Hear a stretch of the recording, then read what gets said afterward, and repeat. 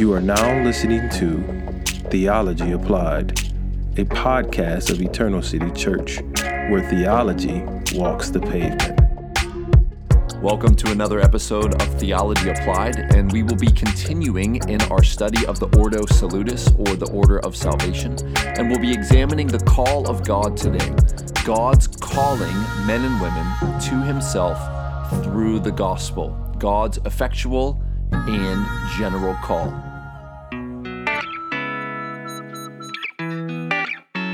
Welcome, friends, to another episode of Theology Applied, and we are continuing in our study of soteriology, which is the study of salvation, and specifically we're going through the Ordo Salutis, or the Order of Salvation. Let me remind you again: predestination, election, calling, regeneration, faith, repentance, justification, adoption, sanctification, perseverance, and glorification.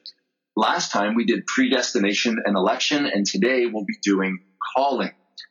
Calling is clearly in the Bible in many, many, many texts. We'll go through some of them. But Romans 8:29-30 does have a bit of this Ordo Salutis, or Order of Salvation. I'll read it. Romans 8:29-30, Paul, writing to the church at Rome, says, "For those whom he foreknew, he also predestined to be conformed to the image of his Son, in order that he might be the firstborn among many brothers. And those whom he predestined, he also called. And those whom he called, he also justified. And those whom he justified, he also glorified." And so you see foreknowing, or having a relationship beforehand, then predestination, and then you have calling. Now, knowing beforehand, or foreknowing, and predestination take place in eternity past, as we saw last time. Calling takes place in time and space. So this is a reality that every Christian experiences on some specific date on the calendar. This happens. And so we're talking about calling in two ways: effectual and general. Okay, so in two ways, there is the call of God. There's the general call that goes out to all people without hindrance, promiscuously, if you will. It goes out to anyone and to everyone. Then there's the effectual call that comes through the general call, by which God reaches in and pulls people to himself. That's an easy way to think about it. I appreciate Wayne Grudem. His systematic theology is fantastic. He says this calling, effectual calling, is a kind of summons from the King of the universe. And it has such power that it brings about the response that it asks for in people's hearts. So you think about when an authoritative judge summons somebody to court. They may be able to run for a little bit, but eventually a warrant will be issued if they do not show up, and there will be authorities that are out looking for them, depending on how severe the warrant is. And if they get caught even in a traffic violation, it comes up on the radar that this person has a warrant, and they are taken in. And they are being summoned by a human authority, a judge that has the authority to issue a warrant. Now imagine the highest authority in the universe, God himself, issuing a summons. You can't resist this summons. And so that's, if you will, effectual calling. We'll talk more about it in a minute, but first I want to talk about the general call.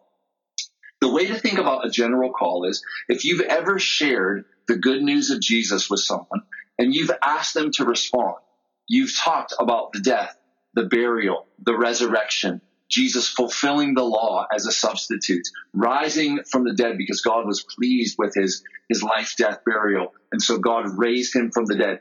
And you can respond by turning from sin, turning to Jesus, asking for mercy and grace and forgiveness. And if they respond, they are born again. Or at least outwardly, we could say there's evidence that they are expressing faith and being born again. Time will tell. That comes later in the Ordo Salutis. But the general call is the telling of the gospel and asking people to respond. Now, we see this in Matthew 22:14. Jesus tells a story, or a parable, about a wedding feast.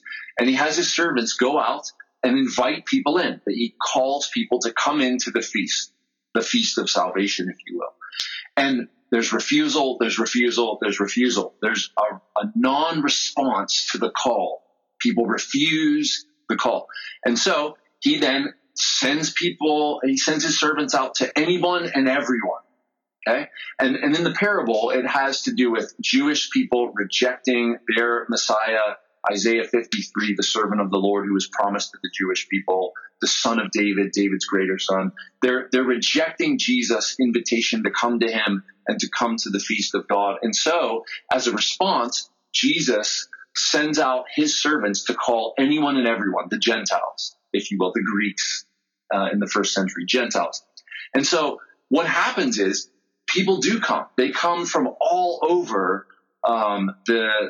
the world at that time, but yet there's someone who shows up at the wedding feast and he doesn't have the appropriate wedding garments on. Okay? He doesn't have the right gift attire to wear. And so the host of the feast, who is Jesus, says, "Friend, how did you get in here without this, wedding dress on, without this outfit that is given to those who would be attending the feast?" And he doesn't have anything to say. And so he orders his servants, take this man, remove him from the party, and throw him in the outer darkness where there will be weeping and gnashing of teeth. Now, that's pretty harsh. It's a story, but it's a story of even there are some who make their way in and they look like they're a part of the called or the elect, but they're not. And they're just hiding out, if you will. And so they will be identified at some point and separated. This is the wheat and the chaff. This is the sheep from the goats. This is in Scripture. But here's what's so interesting. Jesus wraps up this parable in Matthew 22:14 by saying this: "Many are called, but few are chosen."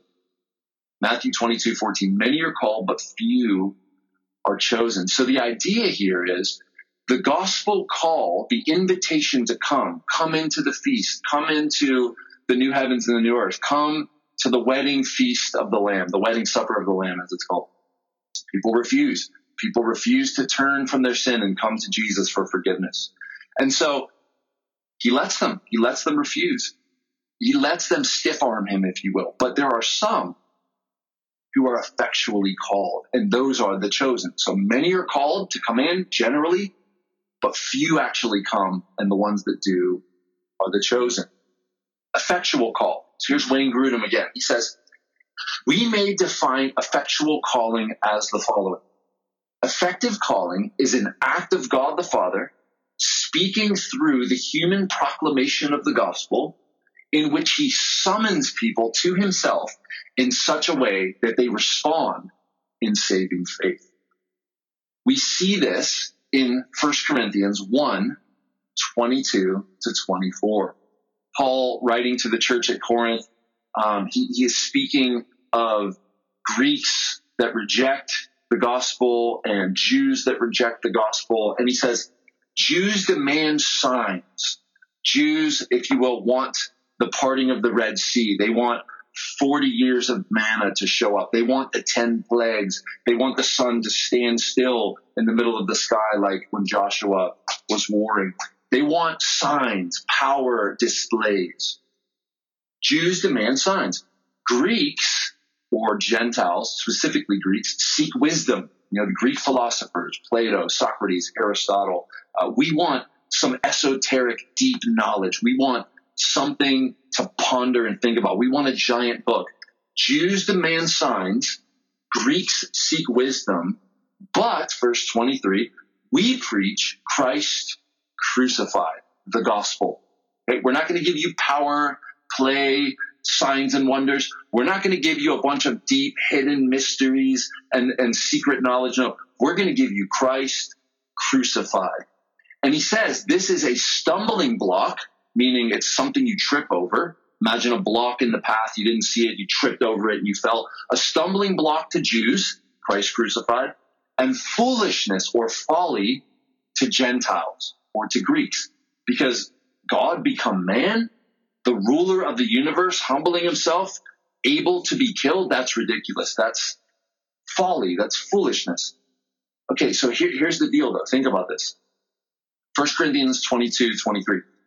You only have two categories of people. you have Jews and non-Jews who are Gentiles. And so if all the categories of people land in those two groups, who can then be saved?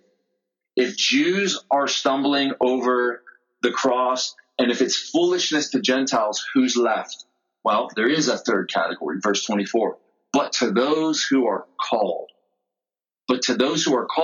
both Jews and Greeks, Christ is the power of God and the wisdom of God. And so out of the Jews and Gentiles, there's this group called the called.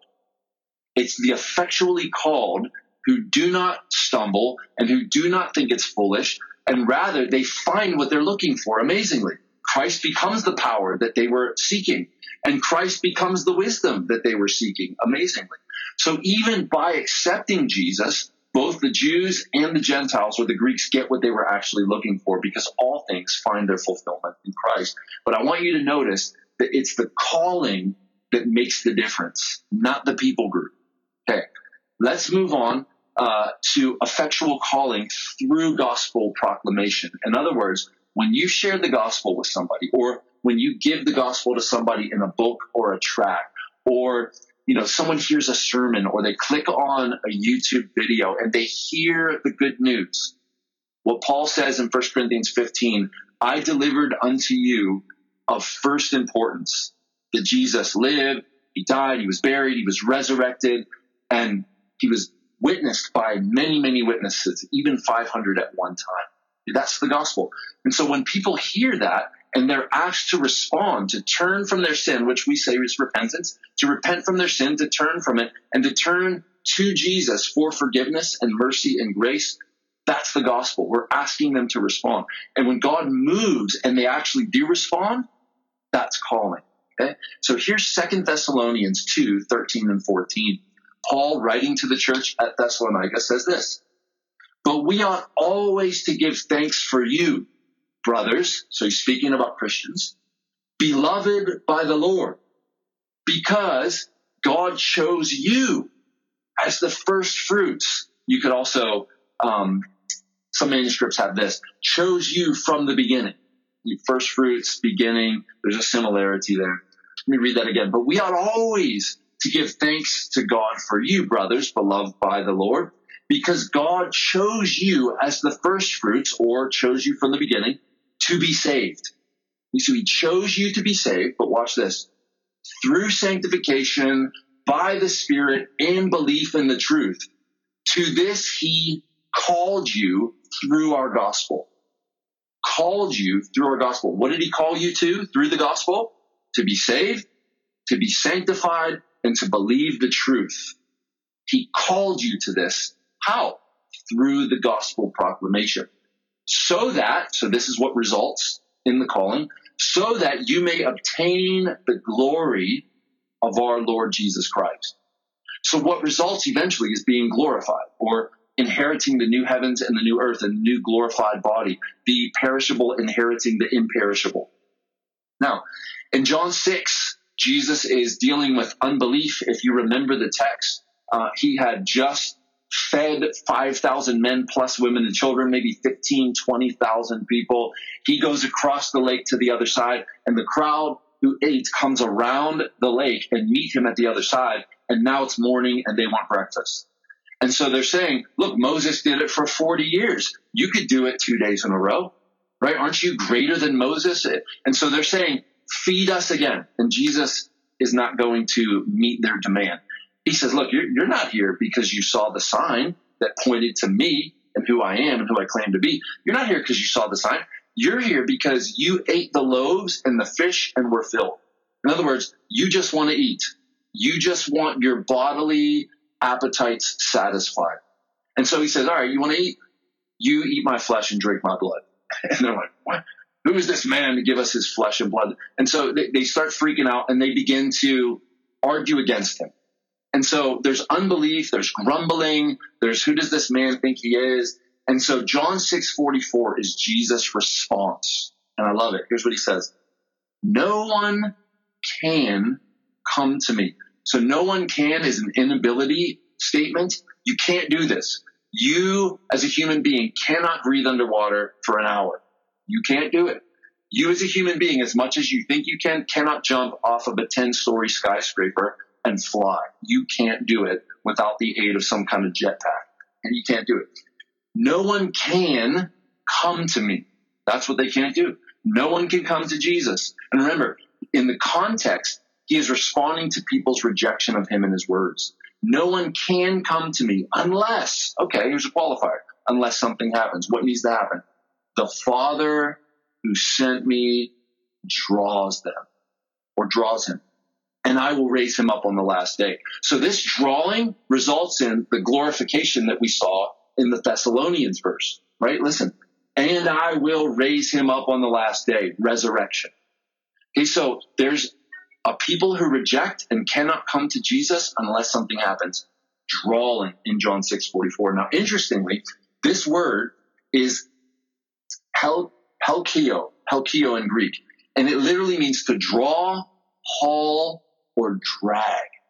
Draw, haul, or drag. And it shows up in the New Testament and other places. So we'll look in John 21:6. This is Jesus resurrected.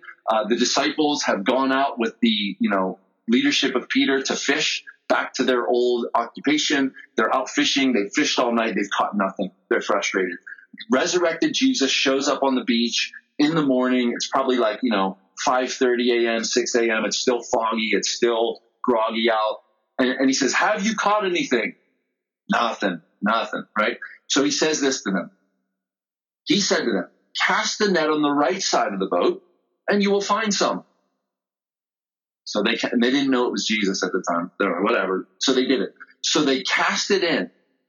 And now they were unable to haul it in because of the quantity of fish.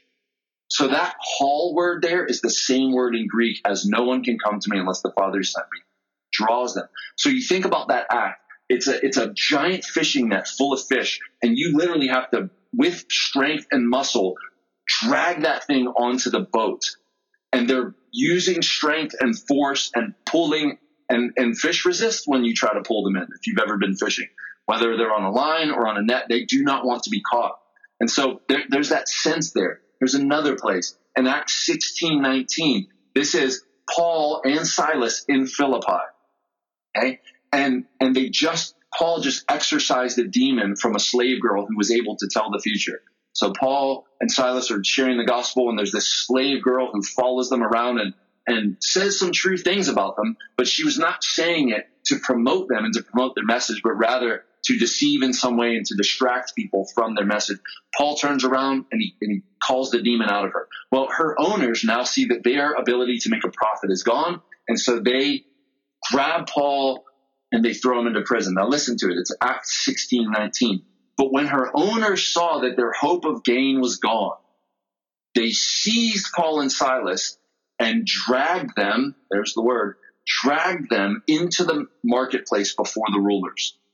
They dragged them to the police. Okay? That same word, draw, dragged, or hauled. One more place.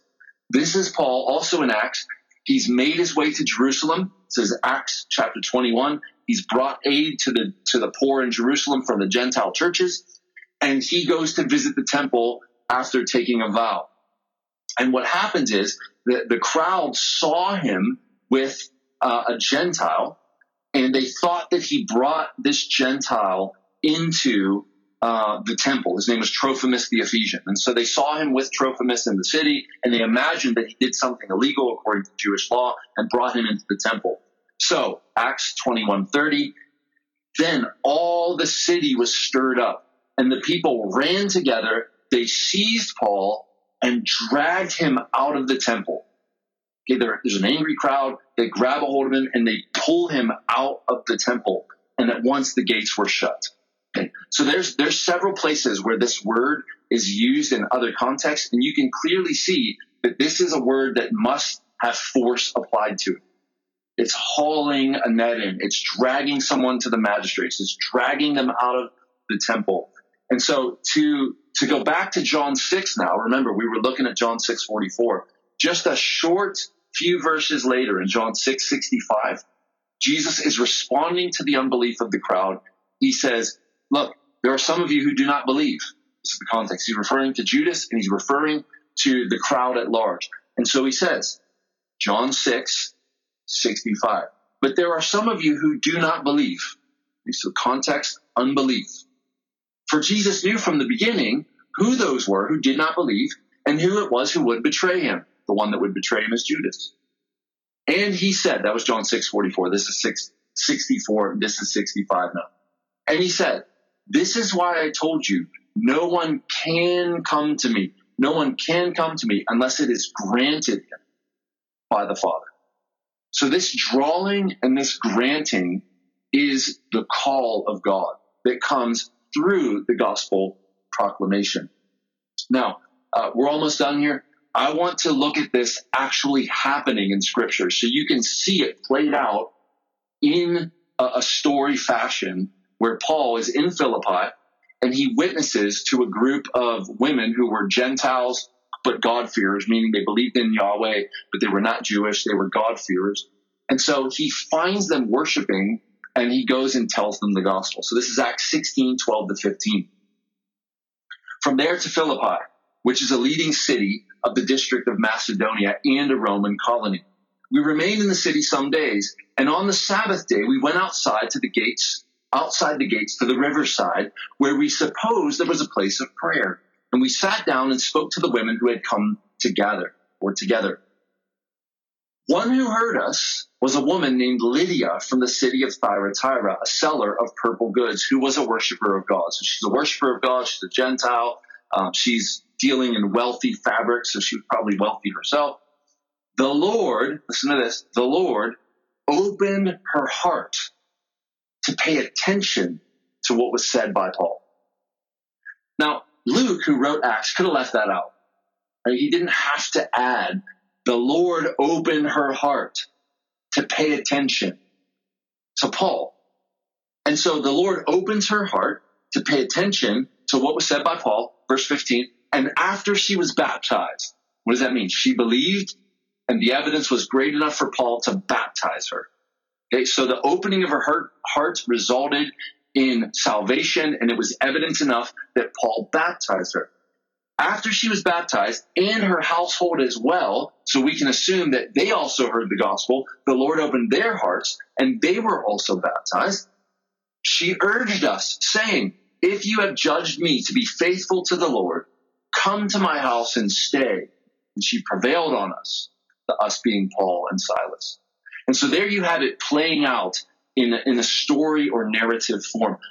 Paul shares the gospel with Lydia, and as he's sharing with her, this drawing happens. And in Acts 16, it's phrased this way: the Lord opened her heart. He opened her heart. Now, we've seen calling, we've seen the general call that goes out to all people, but through that general call, the Lord draws some in. It's effectual, it's powerful. They believe, in other words, and they are saved. So how do we apply this? Remember, this is called Theology Applied. And the idea is not just to flesh out big theological concepts, but rather bring them down to the street and help us to walk them out. Well, you can be sure that God is going to use your gospel proclamations to draw those whom he has chosen to himself. He will do this. And so our responsibility is simply to share the good news, to share it and to call for a response. If people reject our general call that goes out to anyone and everyone, all that simply means is spiritually, God is not effectually calling them yet. Perhaps he will call them later. Perhaps he will use the very gospel you gave them, and he will cause it to dawn upon their memory, and he will use the memory, the rethinking of it, to then draw them. There are stories in church history of that happening. Luke Short and John Flavel being one of them, if you want to look that one up. And so God will call effectually those whom he has chosen. And the good news is we get to be the agents. We get to be the ones that share the good news of Jesus. And God will use that sharing to draw or to call people to himself. Remember, Jews look for signs and power. Greeks look for wisdom, or Gentiles. Folly, foolishness to Gentiles, a stumbling block to Jews, but to those who are the called, Christ is the power of God and the wisdom of God.